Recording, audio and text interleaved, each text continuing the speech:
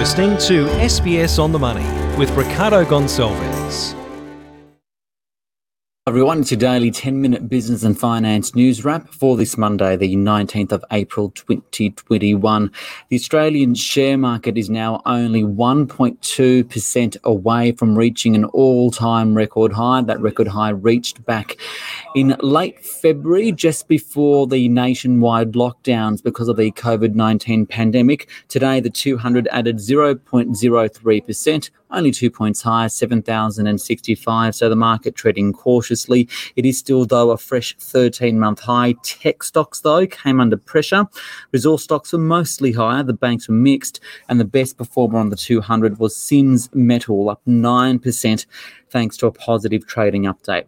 For more on the day's market action, I spoke earlier with George Babouris. He's the head of research at K2 Asset Management. George, the market's trading sideways today, a little bit stronger as we edge closer towards the close. Why?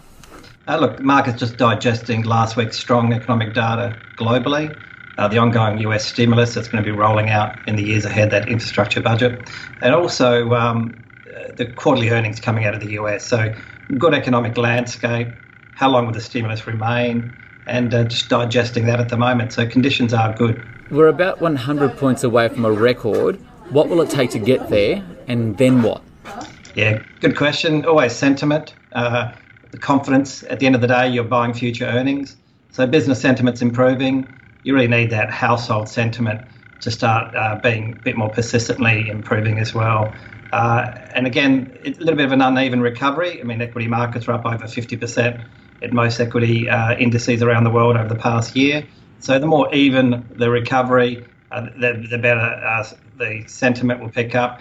And again, there's a lot of pent-up demand in the household sector. Okay, so how important, though, is the vaccine rollout to markets, especially given Australia's, on a slower path with the rollout compared to many other parts in the world? Yeah, without a doubt, it's a very cautious rollout in Australia. And vaccine rollouts around the world are going at various rates, of course, and that obviously speeds up the economies coming back online. So it is a sentiment driver, so that's without a doubt. So for the foreseeable future, Australians obviously stuck in their bubbles, but nevertheless, a smoother vaccine rollout, without a doubt, would be a positive sentiment driver, and people just sit back and watch what's happening overseas. Obviously, there's supply constraints with the various vaccines, and they just have to work through that. George, I guess the big news story of the day is the start of this Australia-New Zealand travel bubble. How is that being reflected in the markets? It's not been reflected immediately now, but it's very important. The pent-up demand is extraordinary. There's over $50 billion that Australians spend before the pandemic on an annualised basis. They've been staying in Australia. They had to ski in Australia. They went to far north Queensland as well. Now you can go over across the Tasman. It's an important driver of expanding travel earnings in the leisure centre for hotels as well. Again, it comes down to sentiment. So the travel bubble will be a big driver. And you'll see a lot of Australians heading over to across the Tasman for ski season. But this is an important first step. That they've been waiting since October of last year. Another big corporate story of the day is this huge lithium merger between Orocobre and Galaxy Resources. How significant is it? Yeah, massive in the lithium space. Very quickly, lithium obviously needed for battery storage. The demand for battery storage is improving, and very quickly lithium prices have been falling from those highs in 2017 when lithium production was well above a demand for batteries and electrical vehicles. You've seen this resurgence of the lithium price over the past 6 months. At the same time, Orocobre and Galaxy to merge, lower cost synergies, and they get supply of lithium in both geographies of Argentina and Western Australia. So it makes a lot of sense.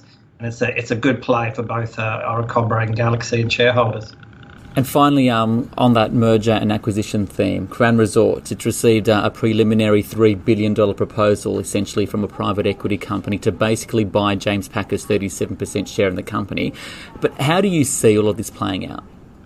Yeah, I've said a number of different ways, many moving parts, and very challenging for the chair, Helen Coonan, as Helen's got to negotiate through the regulatory minefield here.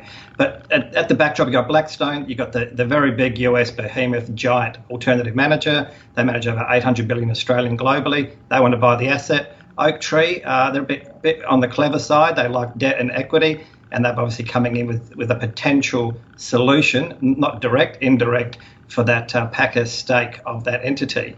But the way to look at it is it potentially gives Packer optionality going forward for a higher price. Again, it doesn't look like they're linked directly, and that's an important thing for the Packer camp, given that at $12 or just under, this is a very cheap asset for the quality that's there. And the way to look at it for Australians is that you've got both Blackstone and Oaktree, two American firms looking to invest and buy the asset. It's a quality asset that can grow its earnings going forward. So this may give optionality to CPH and therefore the Packer sort of entity. And that is SBS On The Money for this Monday to start the working week. I'm Ricardo Gonçalves. You can follow me on Twitter and Instagram at Business Ricardo. This SBS On The Money podcast is provided for informational purposes only.